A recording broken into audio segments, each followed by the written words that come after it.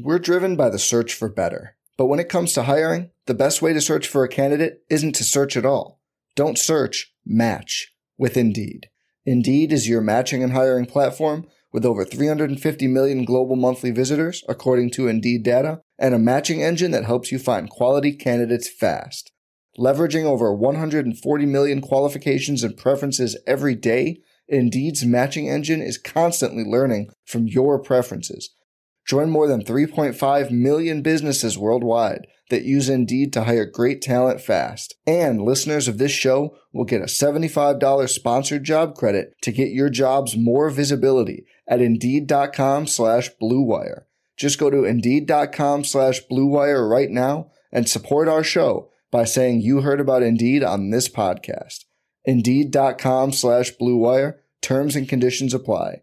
Need to hire? You need Indeed. This podcast episode is brought to you by Coors Light. These days, everything is go, go, go. It's nonstop hustle all the time. Work, friends, family, expect you to be on 24/7. Well, sometimes you just need to reach for a Coors Light because it's made to chill. Coors Light is cold lagered, cold filtered, and cold packaged. It's as crisp and refreshing as the Colorado Rockies. It is literally made to chill. Coors Light is the one I choose when I need to unwind. So when you want to hit reset, reach for the beer that's made to chill. Get Coors Light in the new look delivered straight to your door with Drizzly or Instacart. Celebrate responsibly. Coors Brewing Company, Golden, Colorado. Support for this podcast comes from U.S. Bank. U.S. Bank wants to know how you reward yourself because they have cards that make every day more rewarding. Are you a points hoarder, cashback guru, low intro APR lover? With U.S. Bank, it's up to you because they have the cards to fit your lifestyle. So earn more whether you're shopping at a gas station or grocery store, even while planning a staycation. Learn more at usbank.com/creditcard. U.S. Bank credit cards are issued by U.S. Bank National Association ND. Some restrictions may apply. Member FDIC.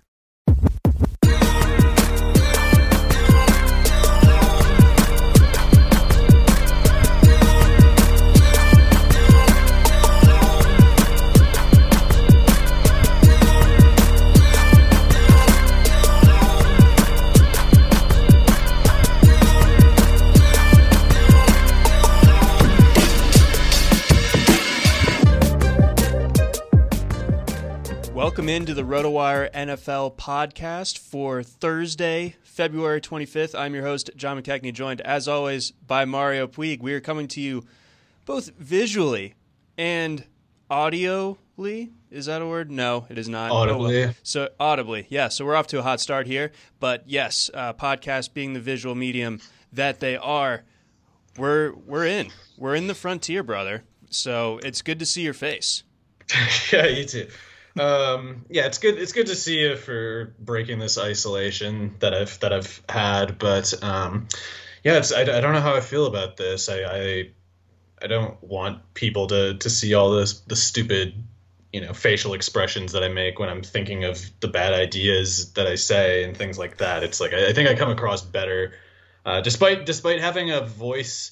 Or how does it go? I have a face for I don't have the voice for radio, whatever the opposite of that is, but then I also look stupid in the visual format. So it's just, I'd rather just kind of have you podcast visually and audio wise, and then I just kind of send a transcript that you can read. That would be better. Or dubbed over. Yeah. I'll see what the budget looks like to see if we can both get the Scanner Darkly suits. Oh, hell yeah. Yeah. So get those all mixed up around, and we can look like mid-2000s Keanu and Robert Downey Jr., that Absolutely. sort of thing. But there's a lot going on. It is the end of February. We're not quite to the league new year just yet, but that doesn't mean that we're short on drama by any means.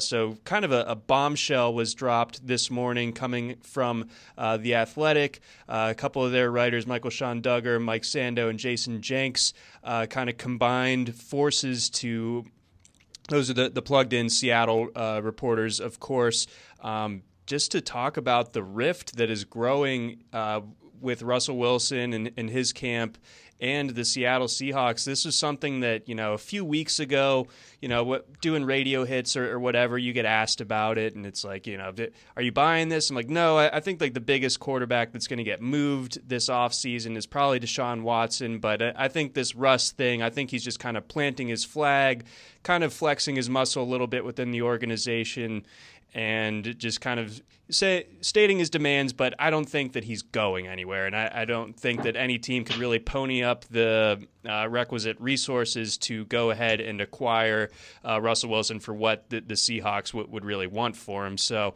I haven't really thought that this was going to be a thing, and clearly I was off because it looks like there's more than just some smoke here. There might be some actual fire when it comes to Russ and the Seahawks.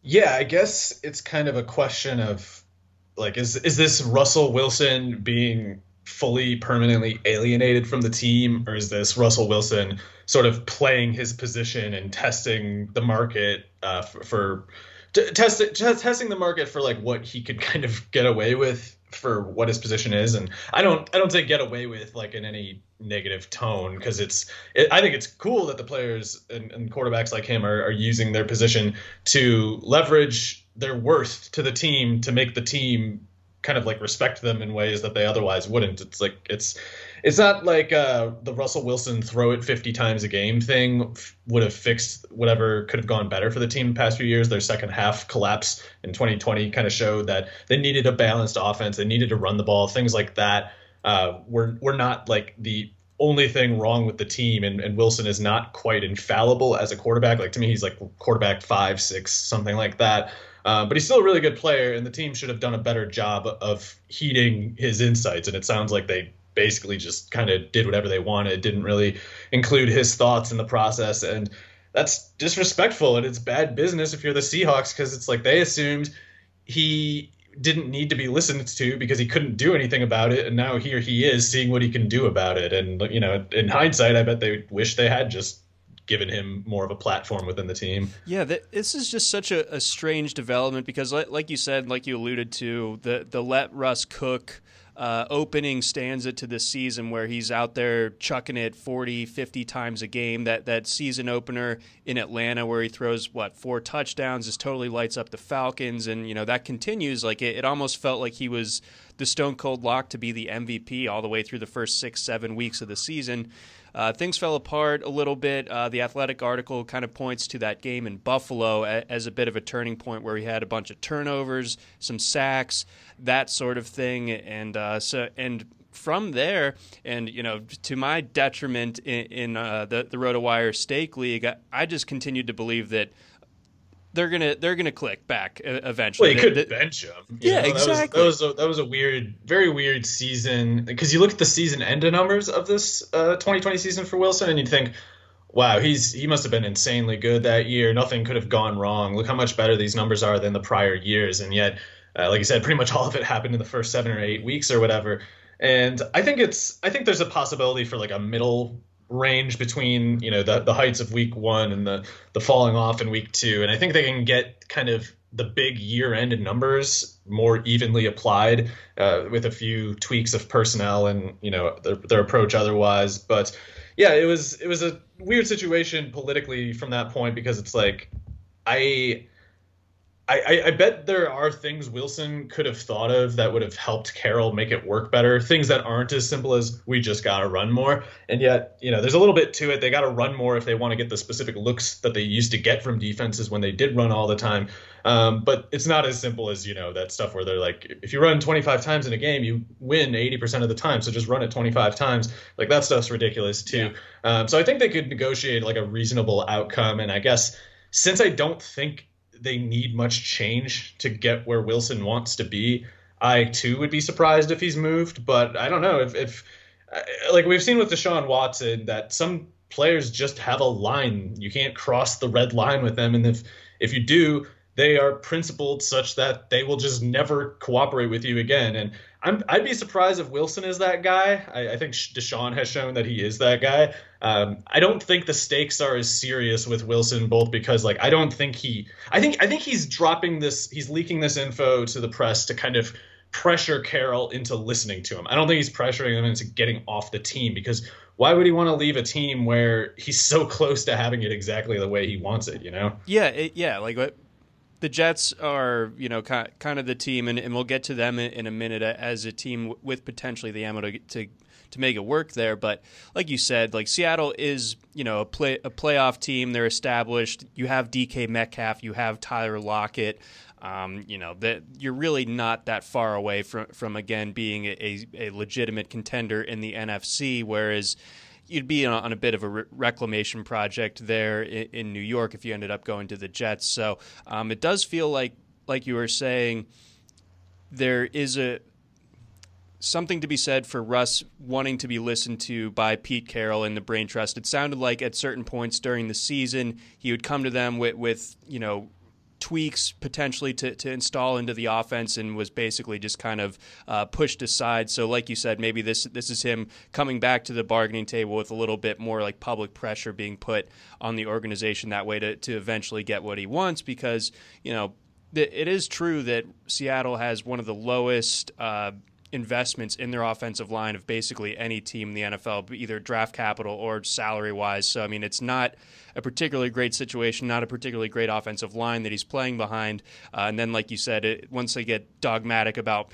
running it X number of times a game and that being a formula without really thinking about what needs to go into that for it to work, it's all kind of a little bit messy there. So I think Seattle does need to really listen up, because if you screw this up, especially when Russ was kind of a gift from the heavens to you to begin with. I mean, if you're drafting at a time like now, if Russell basically they got Russell Wilson in the third round because guys NFL Brain Trust love really tall quarterbacks, especially in the earlier part of this decade and all the way further back. That's why guys like Brock Osweiler, Paxton Lynch, these sort of guys get pushed up really, really high up draft boards, and guys like Drew Brees, like Russell Wilson, fell further and further in drafts. So the Seattle is lucky that they've even have this guy in the first place. They need to do whatever it takes to keep him happy, in my opinion.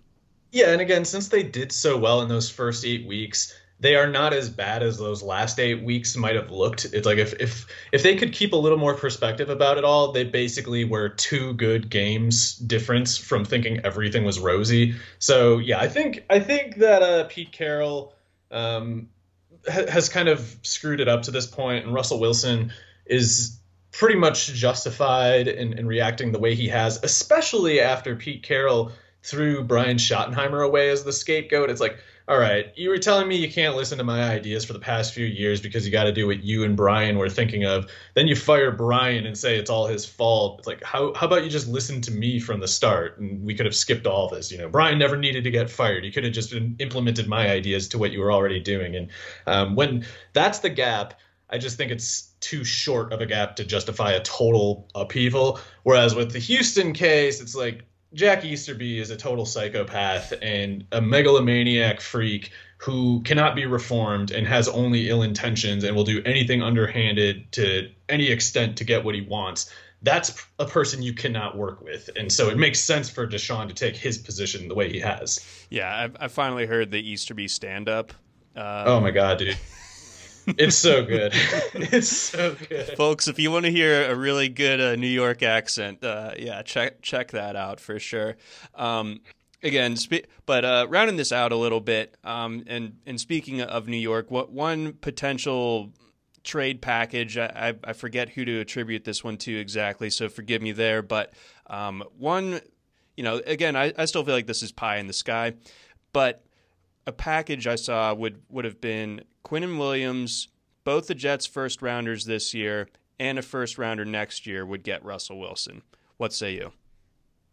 I think that would probably do it. I mean, he's a bit older than Deshaun, and he's I don't know. It's I don't know what to make of the whole market as it is, though. It's like I think that should be enough. I can imagine Seattle still saying like, oh, we want more than that, but it's hard for me to imagine them getting more than that in a market where everybody who is available is the way they are, or could be available. It's like, it's not just the Deshaun and the Russell Wilson part. It's like, we don't know how the Sam Darnold domino is going to fall. We don't know what that might knock over in response. It's like if Jimmy Garoppolo were cut and San Francisco traded for Sam Darnold, it's like that would be a big shakeup too. And so I don't know. Like, I don't know if there's any teams that are kind of waiting on this or that to fall. And I don't know if they view the rare number of alternatives in this offseason as a reason to lower their offers like they should. But I'm almost wondering if we're going to reach this point, like we almost did with Carson Wentz and the Eagles, but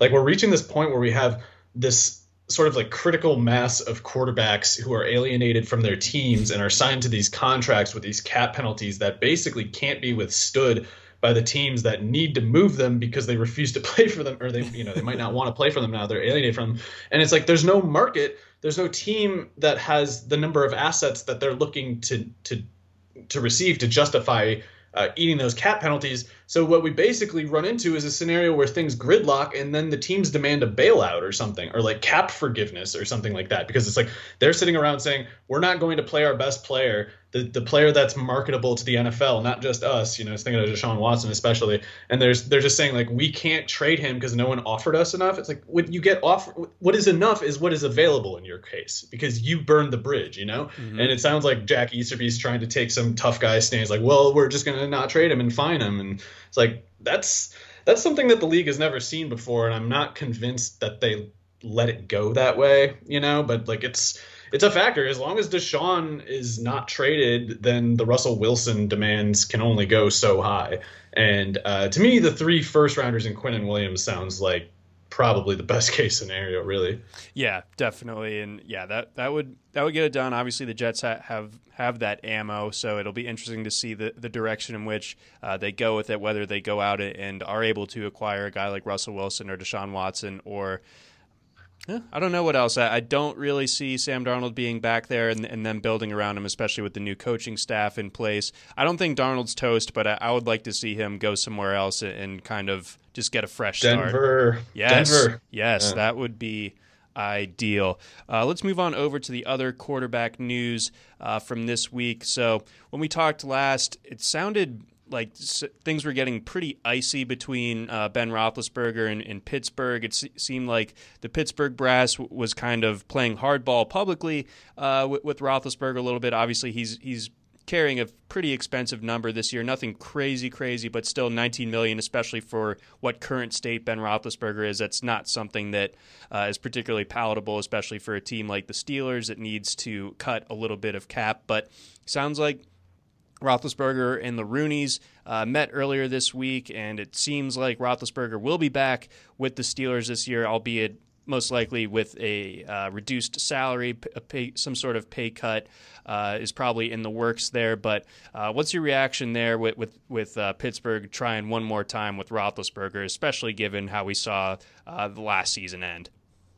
Yeah, maybe they don't really have a better option than this. Like, I assume they're smart enough to know that it's not a good situation having Ben Roethlisberger as your starting quarterback, and maybe to them it was just the best option in a limited line of choices. So I don't know what their perspective on the whole thing is, but if they have high hopes, I would let that go if I were them, because I don't know what exactly went wrong with Roethlisberger last year, but it went completely, to me, it looked irreparably like just botched. Like, I don't know what you can do to fix a quarterback who looked that way.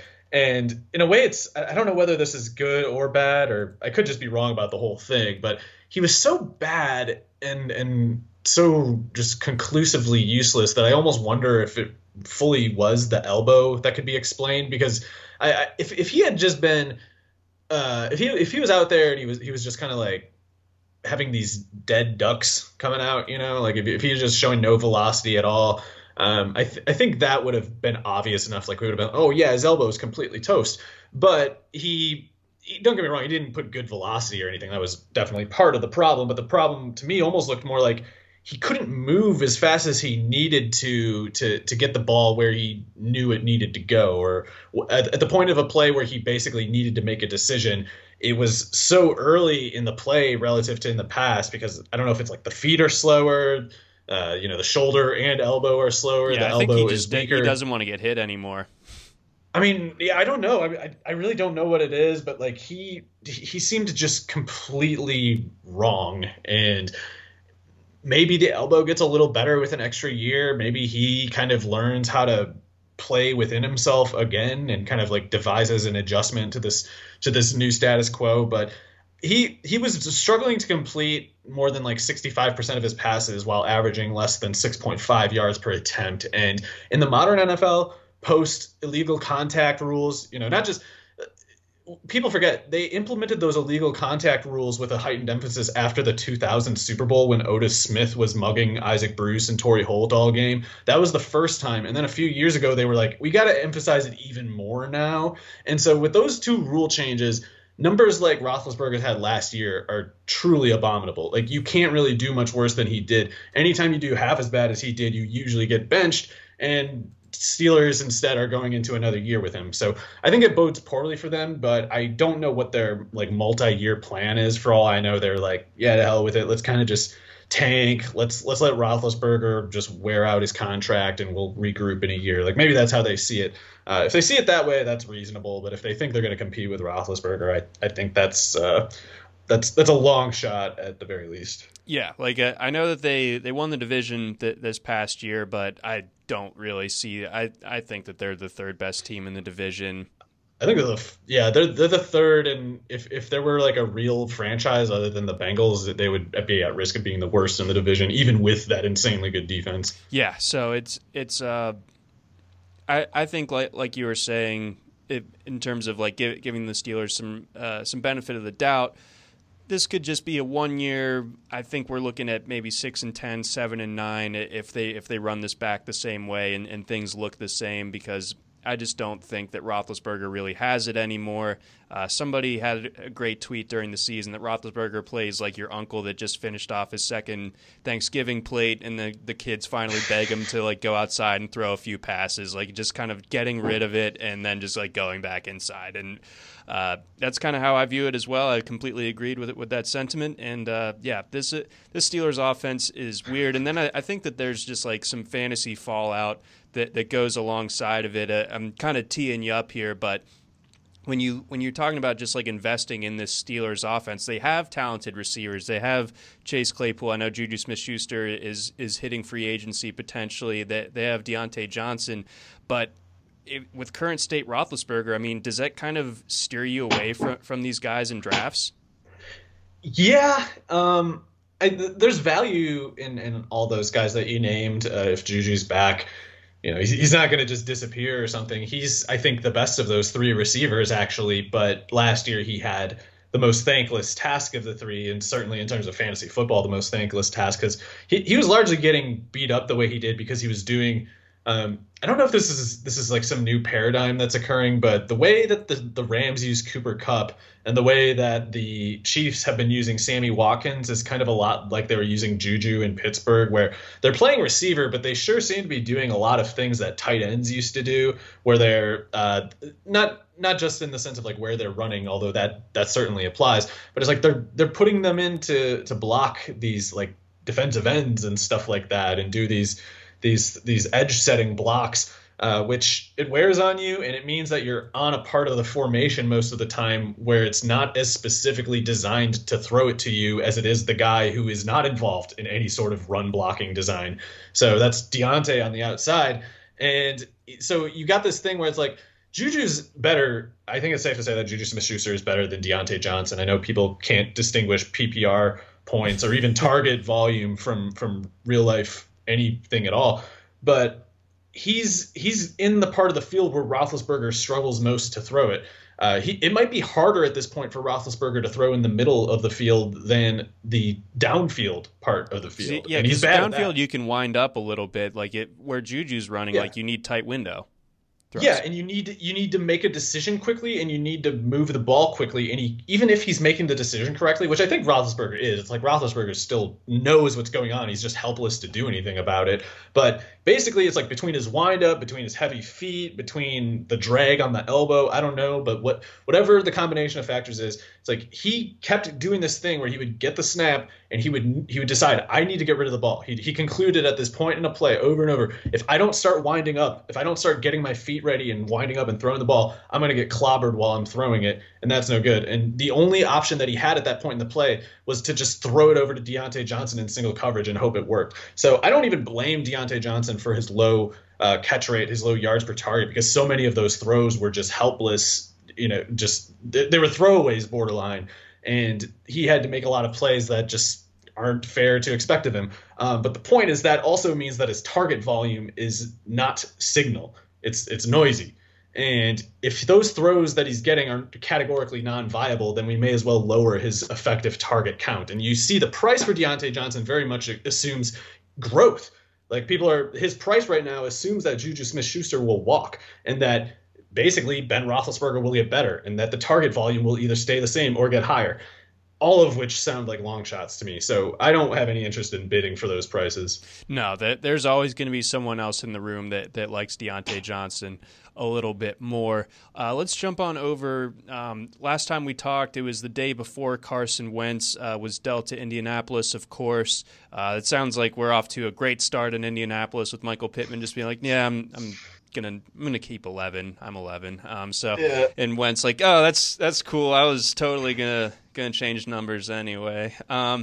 So that's a whole thing. But other than that, I mean, this is something that we've talked about, but backstage and whatnot. But and we'll use this as a jumping off point because you're taking part in an FFPC best ball draft that's a SuperFlex. Correct me if I'm wrong on the format. SuperFlex and then tight end premium scoring as well. So that, of course, with Carson Wentz officially being out of Philadelphia, we correctly kind of just assumed that Jalen Hurts' ADP would go nuts. So give us the latest on what's going on with that, and are we buying it?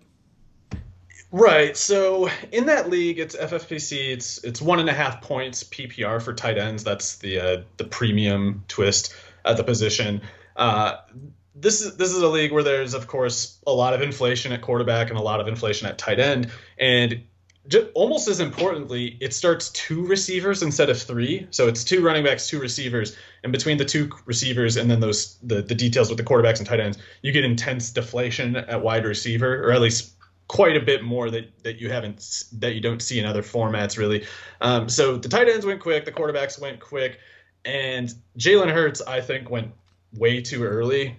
Even with the news that Carson Wentz was traded, even with the SuperFlex detail, Jalen Hurts went in the second round of this draft, the 4th to last pick in the second round, in between Ryan Tannehill, who went the pick earlier, and Tom Brady, who went the next pick. Joe Burrow went 7 picks later, and the then same team looks like. Yep. So I get it. I get chasing the upside of Jalen Hurts, and if someone is expressly buying him, paying the price that it takes just to get that upside, then I can't really argue with that person because the upside is there. I don't think anyone should really debate that. Like I think that Jalen Hurts, at least for a 1-year window, it's like he could have, I don't know, like a top 5 sort of quarterback outcome just from the rushing production that he's capable of. Not that he's a bad quarterback, or not a bad passer, but it's just he's not very accurate. And there's only so much you can do about that. And it's not like he has a cannon arm either. So the safeties are free to come up at the line of scrimmage a little bit. And he was a great runner in those 4 games last year, but we don't really know how that's going to negotiate with the defense. Like is he going to be as good of a runner if they pull the safeties up? Like, did they pull the safeties up last year, or were they kind of like, we got to stay back to do containment on this guy? And maybe if the safeties come up, that clogs the field and he can't read the defense anymore. We don't really know how all that stuff's going to go. So if someone's chasing the upside, again, I can't really say anything against it, but if they are misunderstanding the floor, then that could be a pick that they really regret. Because if you're assuming really anything at all with Hurts, you're probably just wrong. You're probably missing something, because the Eagles could absolutely still take a quarterback at that 6th pick. They could trade up to take a quarterback for all we know. There's not a particular reason why they need to be committed to Hurts. And I say that as someone who's probably a little higher on Hurts than most people. Like, I believe there's a way you can leverage that running ability to get a defense to kind of be shorthanded against the pass and thus kind of cover for Hurts's limitations accuracy wise. But that's a lot of ifs. And I hate Tom Brady, but I'm not taking Hurts ahead of Tom Brady in SuperFlex. And I'm definitely not taking Hurts ahead of Trevor Lawrence, who I took in the 3rd round. But yeah, that's a lot for Hurts, I think. And it's one of those things, like, if the people who are paying the price understand that they're basically buying a coin flip, for $1 million, and it's like, if you get the wrong side, you get nothing. Like, that person, I guess, has realistic expectations. But if people are assuming so much as Hurts is definitely the starter, they're wrong to do that. Okay, yeah, I can definitely see that. I think I would be like you said, you can't rule out the possibility of Philadelphia, if they fall in love with one of these quarterbacks from the 6th spot, or even being able to move up a little bit to secure their specific guy, then, like you said, like this Jalen Hurts investment in the 2nd round just, is dust right away. I imagine that just by virtue of him playing on a day 2 contract, this is with the new coaching staff, this is a great opportunity for Philadelphia, I think, to really kick the tires, see what they have in him. I mean, I thought he showed enough down the stretch last year to where Philadelphia, it would be smart of them, in my opinion, to at least try it for a year with them. I mean, they're going to have such low expectations for this season. Just go ahead and see if you may have stumbled into your guy in Jalen Hurts, especially after giving away Carson Wentz like this. So I assume at the very least that he will be the starter, but at the same time, like you said, there are things where teams can catch up to him and maybe negate some of the advantages that he had down the stretch last year. Yeah, I would also, to be clear, guess that he is the starter in Philadelphia. It's just one of those things that, like, the price is assuming he definitely is, and it's like, that's a little bit much. And that he's going to be amazing. Right, yeah. So, I don't know. I wish him the best. I hope he does well. And I agree that if I was Philadelphia in their particular position with their cap hell that they're in, to me, that means it doesn't make sense to trade up for a quarterback. Because, like, why do you want to put, even if it's a really good quarterback, why do you want to put him on a rookie contract where you can't spend at the positions that you need to make him have enough support to win a Super Bowl? So it's like, if they get Justin Fields, it's like, that's fine. He's a really good prospect. They won't be sad that they have him, but they might find any way that they get to the last year of his contract and he holds out right when they need to get rid of whatever toxic contracts they have that day, and they have needs piling up at other positions. So I think it makes sense to go with Hurts to weather that 1 year of cap hell, if nothing else. And then it's like, if they go into next offseason and he had a good year, then all right, we got a good quarterback. That's fine. And if he turns out to be bad, then they're like, all right, well, we got a high draft pick and a bunch of cap space coming off the books, so whatever. Exactly. So Philadelphia, you're kind of in this position now where, like, coming into this offseason, they had to kind of pay the piper for a lot of previous mistakes and all the Carson Wentz stuff, of course, but they could just be like a year away from kind of just being reset and kind of out of that cap hell and onto better days. So I would take Farley if I was them and hope that a Jalen Hurts offense plus an improved defense can get them to the division and just work from there. See, exactly. So the dark ages in Philadelphia might not last nearly as long as I was kind of expecting coming into this year. And then all this talk of Jalen Hurts and Justin Fields in the same sentence takes me back as a Georgia fan to the 2018 SEC championship game where Jalen Hurts went ahead and ripped the heart right out of my chest, and Georgia also used Justin Fields on a fake punt attempt. Okay, I'm spiraling. Anywho, let's get on to the rest of your team. So starting things off, what was with the scoring format in mind, what was your strategy picking out of the 7 spot? Which direction did you want to go? Were you dogmatic in thinking, like, I am definitely taking a tight end here if there's one that I like? Or if there was a certain running back that fell to you, would you have gone that way? Were you absolutely fading receiver? Were you going to think about a quarterback? What was going through your mind at 7? So I've never done a SuperFlex tight end premium draft other than, I guess, like the Scott Fish Bowl was the closest thing to it that I'm aware of in my history. So I went into this very much the opposite of dogmatic. Like I went in confused and nervous and anxious about pretty much everything. But especially the quarterback question and to a lesser extent the tight end question, because I knew that because there's only really, to me, 3 tight ends who safely stand out, I went in knowing like I might not get one of those guys. There's only 3 of them. So if I can't get them, that can't possibly be a big deal. Or everybody who doesn't get one of those 3 tight ends in a league like this is just doomed from day one. And that seemed kind of like a long shot too. So I didn't worry specifically about tight end, but quarterback I did, because as much the first pick was Travis Kelce, so that makes enough sense. I think we can see the reasoning there. The next picks were Pat Mahomes, Josh Allen, Christian McCaffrey, and I think that person might regret taking Christian McCaffrey. Then Kyler Murray, then Dalvin Cook. I think that guy might regret taking Dalvin Cook.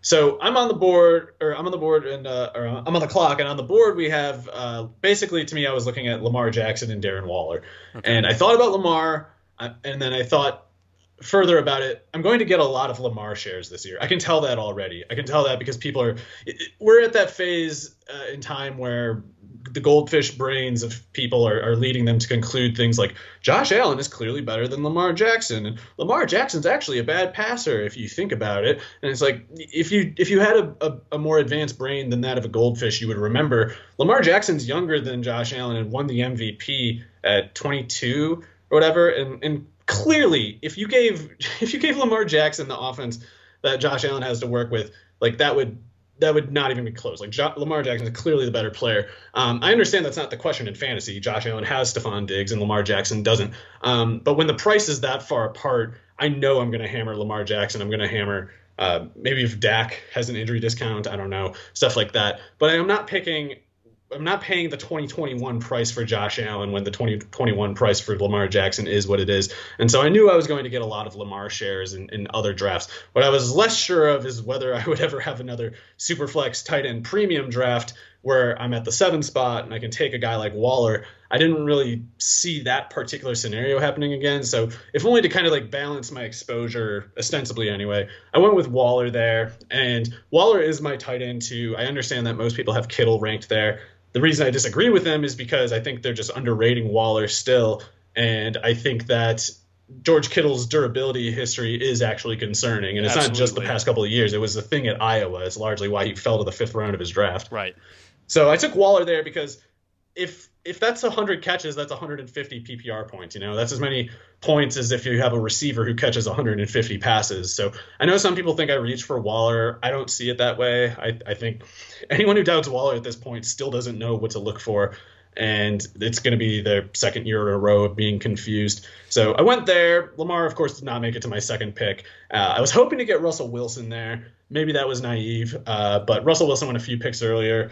Aaron Rodgers went a couple picks earlier, but I was okay with that because I have Matt Stafford ranked ahead of Aaron Rodgers, and I got Stafford there. Okay, beautiful. So going back to Waller for a second, Waller to me is like the best case scenario for, and this marries up with the upcoming draft, of course. You know, if the absolute ceiling of Kyle Pitts, I think basically is like Darren Waller is already there, and like he's still in the prime of his career. I think people are kind of underrating that. He's just 28, coming off another great season.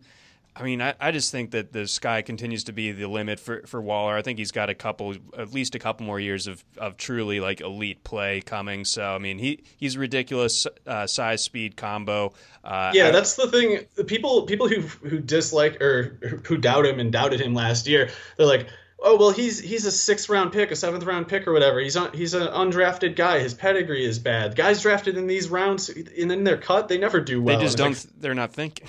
Yeah, it's like, well, dude, what round do you think he would go in if he was in the draft today? Mm-hmm. At least answer that question before you decide he is from this round, because he isn't. He wouldn't go in that round if he was in the draft today. And, you know, it's like guys who run 4.4s at 245 who catch 190 passes in 2 years probably should have gone a little higher, shouldn't they? Yeah. So, again, the goldfish brain, it ends up benefiting you once again, the people around you with him. Going to Stafford, so like you said, you got him ranked ahead of Rodgers for this year, so that seems to imply that you are very bullish on the Stafford Rams marriage and that McVay offense. So would you care to expound upon that a little bit?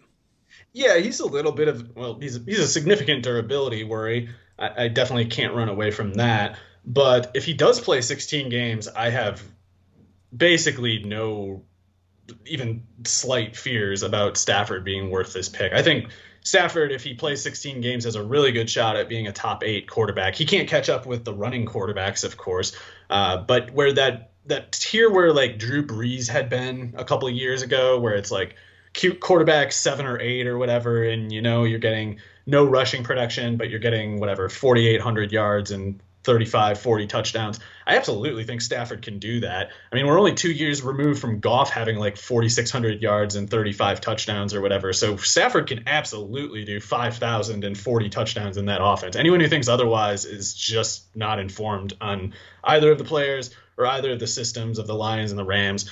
And but yeah, with that said, the durability is a concern. He's been playing hurt for years now. He's got, I think, at 2 points now. He's had transverse process fractures. So you'd like to see him take fewer hits, but I'm hoping McVay can be helpful on that too, because I mean, Stafford had Calvin Johnson earlier in his career. That's true, but still with the Lions, the broader system was not as favorable as it will be with the Rams. That's a good point. And to your point on the McVay system maybe protecting Stafford as far as the hits are concerned, Jared Goff just a 4% sack percentage last year. That was among the best in the league among passers with at least 400 attempts. So that goes to show you that this is an offense that definitely it has the health interest of the quarterback definitely in mind there. So hopefully, Stafford stays upright and is able to really take advantage of that system.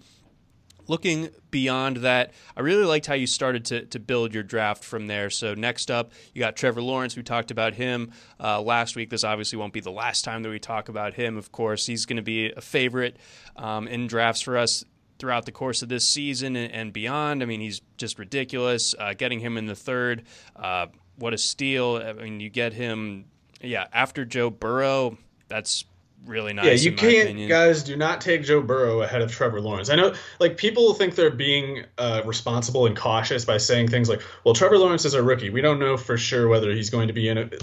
Just understand that this is not a typical quarterback. Like, this is not whatever scenario you're comparing him to, it doesn't apply. This is different this time. He's not like other quarterbacks, and he's way better than Burrow, and we know Burrow we do not know is playing in week 1, With Lawrence, at least he would have to get hurt for that to be the case. We do not have a single thing that is truly given with Burrow. No, we really don't. That injury looked pretty awful. So, I mean, either way, even straight up, if you said that both of these guys are playing 16 games this year, even though Trevor Lawrence is playing for the woebegone Jacksonville Jaguars, I still am going Lawrence 10 times out of 10, just so much more physically gifted. Lawrence was my next quarterback on my board after Stafford, so I have him ahead of Tannehill, definitely ahead of Hurts, and ahead of Brady too. There we go. So now you got exposure to got the quarterbacks for both the Rams and the Jags. Next up, this is where that receiver deflation that you were alluding to earlier starts to come into play, where you can go ahead and get a guy like A.J. Brown in the 4th round.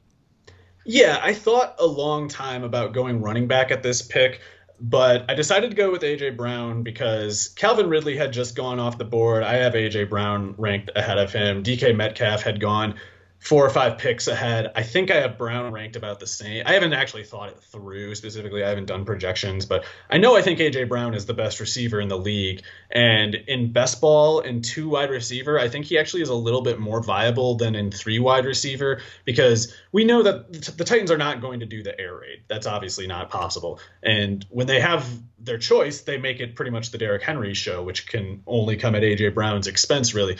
But when they do let A.J. Brown go free, he puts up huge numbers, like almost invariably. When they give him the usage, it just happens. And those games will happen. So he'll have his ceiling weeks, these weeks where when he is on, he ranks in the top 3 and just, it's not negotiable. If he gets 10 targets, he's in the top 3 that week. And then when he has his dud weeks, the fact that it's 2 receivers instead of 3 means that it should, in theory at least, be easier to not get burned those weeks. It should be easier to have a better option those weeks. Whereas the weeks that A.J. Brown is on, you really can't find anyone in the entire league who's definitely better. It's like I would say Devontae Adams is the only one who I guess Tyreek is pretty close to.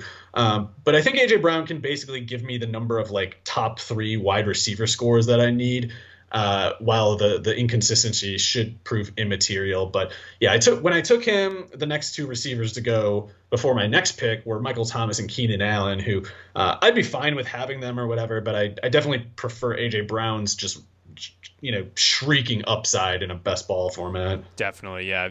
Preaching to the choir when it comes to A.J. Brown, of course, just an absolute stud.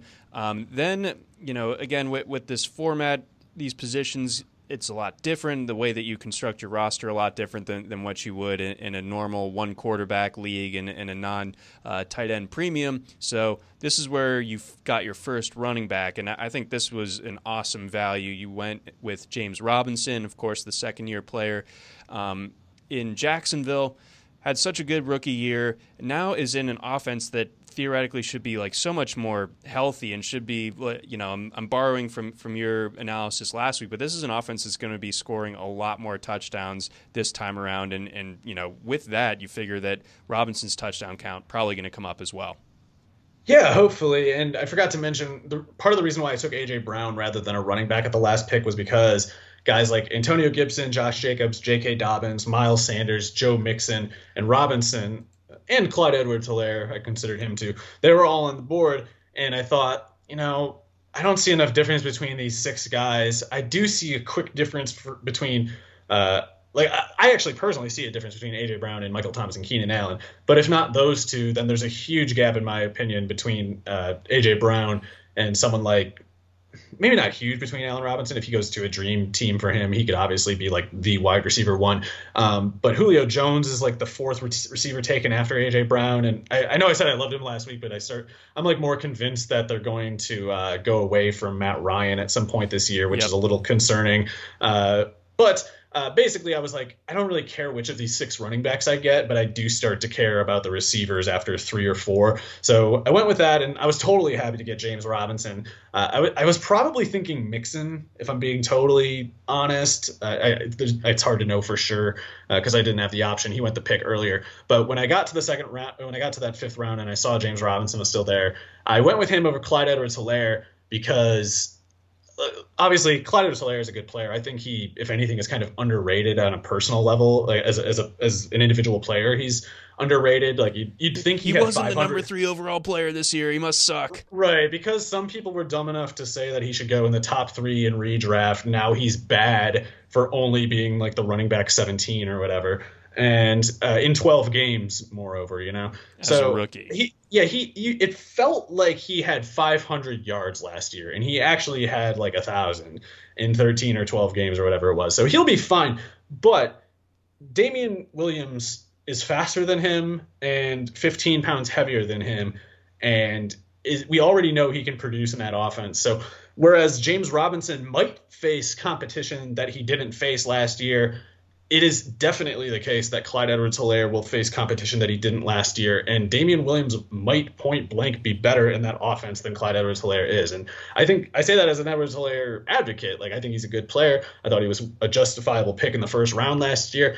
But Damian Williams is a system player who perfectly fits their system, and it's not easy to find people who do what James Robinson did last year. I know people think like, oh, they just were tanking. It's like they weren't tanking. They could have tanked by not cutting Leonard Fournette and letting him walk as a free agent, thus getting a compensatory draft pick for him leaving. They wanted James Robinson on the field, and he did really good the entire year. And if anything, at this point, the Jaguars have an incentive to run him into the ground on a super cheap contract so that if he turns out to be a dud, he can walk in free agency too in a couple of years. But in the meantime, it's like they got a guy on what, like the 55th highest contract at running back, and they can get 800 snaps out of him. That's a no-brainer. They're going to spend that. if they have any shot of being a good team with all this resources that they've been given, they will not spend money, and they will not spend any sooner than maybe a third-round pick at running back. And if they do, that player is not likely to be particularly close to James Robinson. That's absolutely true. Yeah, his talent, I mean, it's crazy that he went undrafted. I think that, again, all the craziness of last offseason when the pandemic was really hitting, it really squeezed out those FCS players and led to, I think, like a record low FCS representation in the draft. And, we saw some contributors come from those ranks, and, of course, Robinson, chief among them. Coming up next, so you got Sam Darnold as your depth quarterback, and then some of your stacking best ball theory came into practice here, where you got some of the weapons for both Matthew Stafford and Trevor Lawrence, and going after Robert Woods and both DJ Chark. Is that something that you were absolutely trying to do? Yeah, I was trying to get Woods and Chark. I was considering going Robert Woods and Cooper Kupp, but Cooper Kupp got taken the pick before me, and I was totally happy to take DJ Chark. I was going to be anxious about that decision because it's an easy one to get wrong. It feels like I think DJ Chark is very clearly one of the best receivers in the league, and I think people have lost perspective on how good he is, and they're not considering the upside he would have if he went from one of the worst offenses in the league to an average or better one. He doesn't need to be in a specifically good offense, although I think Jacksonville will be closer to good than bad, but he could break out hugely with just an average or something close to average offense. Like, we know that already because he did that in 2019. And that offense wasn't great or anything. It still had Gardner Minshew at quarterback. Trevor Lawrence is going to change so much about that offense in ways that can't really be quantified. And people who don't understand like the more kind of like technical physics of football won't be able to anticipate this, but it's going to be a total paradigm change. Like, it's going to absolutely change everything having Lawrence there. And DJ Chark, I think, could have he's had some injury concerns, so that's something that I have some issue with him, but he could have something like a 1,400-yard season. And if not that, then at the very least I can also say people who are ranking Laviska Shenault ahead of Chark are wrong. Like, you shouldn't do that. And it's like, I like Laviska Shenault, but he objectively cannot do as much as Chark. Chark is the wide receiver one on that team. There's no question about it. Right, and Shenault is great at what he does, but he's not that vertical field stretcher the way that Chark is, of course, right, that plays on the outside. And Chark plays at all levels of the field, and Shenault can only play two. Yep. So, I mean, while Shenault is, that guy that kind of has that running back playing receiver. He's like a big build. Slot tight end kind of thing. Yeah, he's good at it. It's useful. Just like one of those things. Like, if you're not getting these 40-yard, someone's getting 40-yard bombs in this Trevor Lawrence offense, yes, and it's not Shenault. No, that will be Chark. Maybe Shenault can be the Amari Rodgers if you wanted to. Maybe they signed Curtis Samuel and he's in on it, but it's not Shenault. Ooh, Curtis Samuel, that Urban Meyer connection. They got a lot of money and not much to obviously spend it on, so I think Curtis to Jacksonville makes a lot of sense. What would that do for you as far as your Curtis evaluation and kind of exposure? It would be like a little tiny bit of a concern for Chark, but it would not a meaningful one. It would be like, whereas right now, I think Chark could be a league winner type who gives you like 1,400, 1,500 yards. If Curtis is there, his cap is probably 1,400, and his realistic range is like 1,200, maybe 1,300, which is still fine. Yeah. But yeah, Curtis Samuel is really good, and I think he's actually somewhat miscast as a slot receiver last year. The results were really good because Joe Brady designed a good Carolina offense that got good results from all of Curtis and Anderson and Moore. But those guys were playing in the wrong positions. And because Shenault is slower, kind of does H-back stuff, I think he would take a lot of those slot reps from Samuel that would have been, where he ran in Carolina. But it would be good, I think, to get Curtis Samuel outside more because he was getting open all the time in 2019 on the outside running deep routes. But Kyle Allen just missed because he sucks. And then this next year they were like, we got to get the ball in Curtis's hands. And it's like, that's fine, but don't put one of the best outside downfield route runners, who incidentally is one of the fastest receivers in the league, don't put him in the same position as Danny Amendola. Right. Yeah, that just feels like a bit of a no-brainer in that sense. And then rounding it out, You went after Chase Edmonds next. Odell Beckham is a nice value in round 10. Austin Hooper as your backup.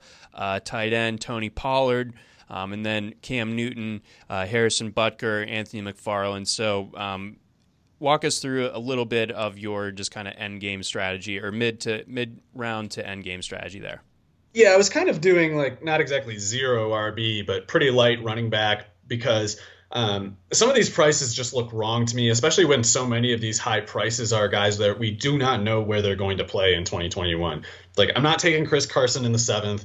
I'm not taking, like, Javonte Williams went in the 6th round. I'm not taking Javonte Williams 8 picks after James Robinson. You know, this is getting out of hand. Some of these prices, you see people like trying to chase running back value, but they don't know how to identify it, and they're coming up with these weird, you know, pricing decisions. So I just kind of decided, like, I'm going to let them chase those. And in the case of Edmonds, I knew I was kind of reaching a little bit, and I really didn't want to pick him over Odell Beckham. Like, I wanted to take Odell Beckham in the 9th round. I almost took Beckham in the 8th over Chark.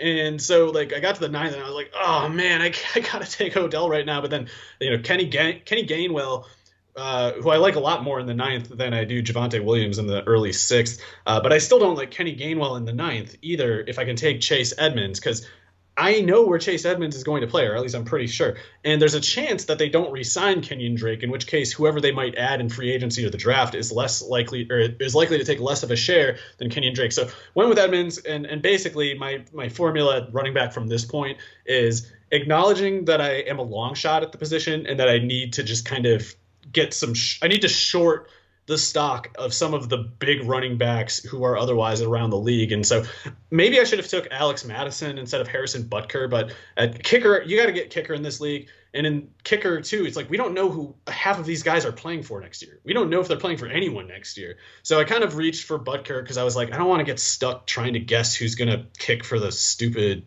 you know, Texans this year or something like that. Sure. And just get a 0 at kicker all year because I guessed wrong, trying to be cheap.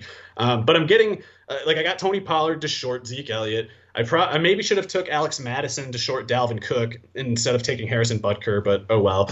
I took Anthony McFarland, not so much to short anyone. That one was more like there's an off chance that he actually kind of starts this year for Pittsburgh, for Matt Canada taking over there. But I'm looking at running back.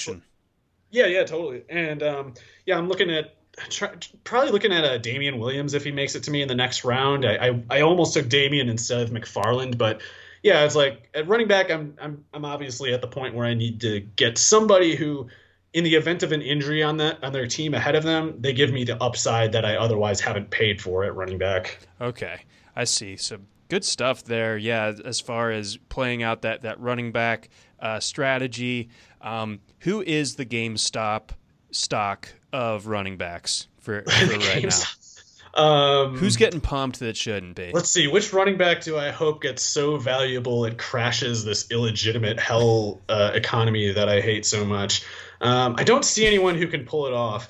But if I'm looking at just like the numbers that I don't like at running back, I think I don't know. I understand what some of these people are thinking about. Like, Austin Eckler is too cheap. That's the thing that looking at this, like, he should not go in the 3rd round. He should not go a pick within Cam Akers. Akers is fine. That Rams offense is going to be really good. But Eckler can do Marshall Faulk stuff this year. He already did it 2 years ago. He kind of did it when he was playing last year. So he's going too low. And then the ones that are going too high, I guess, I think are Najee Harris and Javonte Williams, because people don't know how to scout rookies. They don't know how to do anything other than look at pre-draft media, look at, click descend on what round they're projected for, and then plug in that round to some formula where it's like, oh, they're 5'10", 220, and they're projected in the 1st round. That means they're the same as Nick Chubb, and that means Javonte Williams is Nick Chubb. It's like, Javonte Williams to me looks like ACC Samaje Perine. And that I still like Samaje Perine / I think he could have been better if he weighed 225 instead of 240. But the point is, that guy doesn't run away from people. And when he breaks tackles, he does it very sluggishly. And it's kind of almost a David Montgomery thing where some of the tackles that he breaks are tackles that get brought upon him because he's not running away fast enough. So I think he's like, people don't know how to scout running backs. And I think he's clearly a case of it. And then Harris too. like, I think he's a decent player. I'm much more sold on Harris than I am Williams. And I like Williams enough if people are being reasonable, but they're supposing he's going to be like a first round pick. And it's like, you guys got to stop listening to people on the internet. You got to learn how to actually read this for yourself. Right. Exactly. Yeah. I mean, I see tweets every morning that's like, I'm brave enough to rank Javonte Williams as my RB1. It's like, all right, man, well, gonna go ahead and hit that mute button now.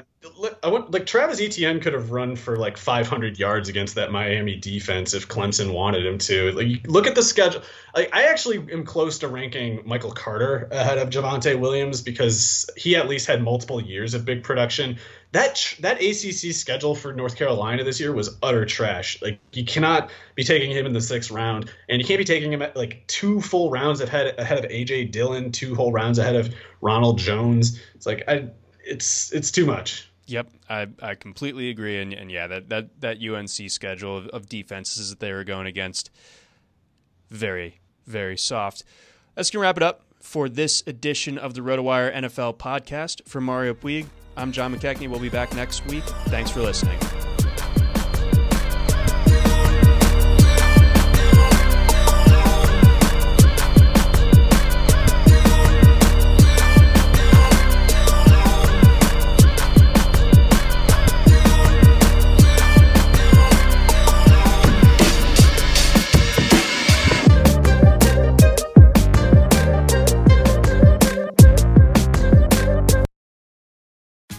Tax day is coming. Oh, no. But if you sign up for Robinhood Gold's IRA with a 3% match, you can get up to $195 for the 2023 tax year. Oh, yeah. Sign up at Robinhood.com/boost by tax day to get the biggest contribution match on the market. Subscription fees apply. Investing involves risk. 3% match requires gold for 1 year from first match. Must keep IRA for 5 years. Robinhood Financial, LLC, member SIPC.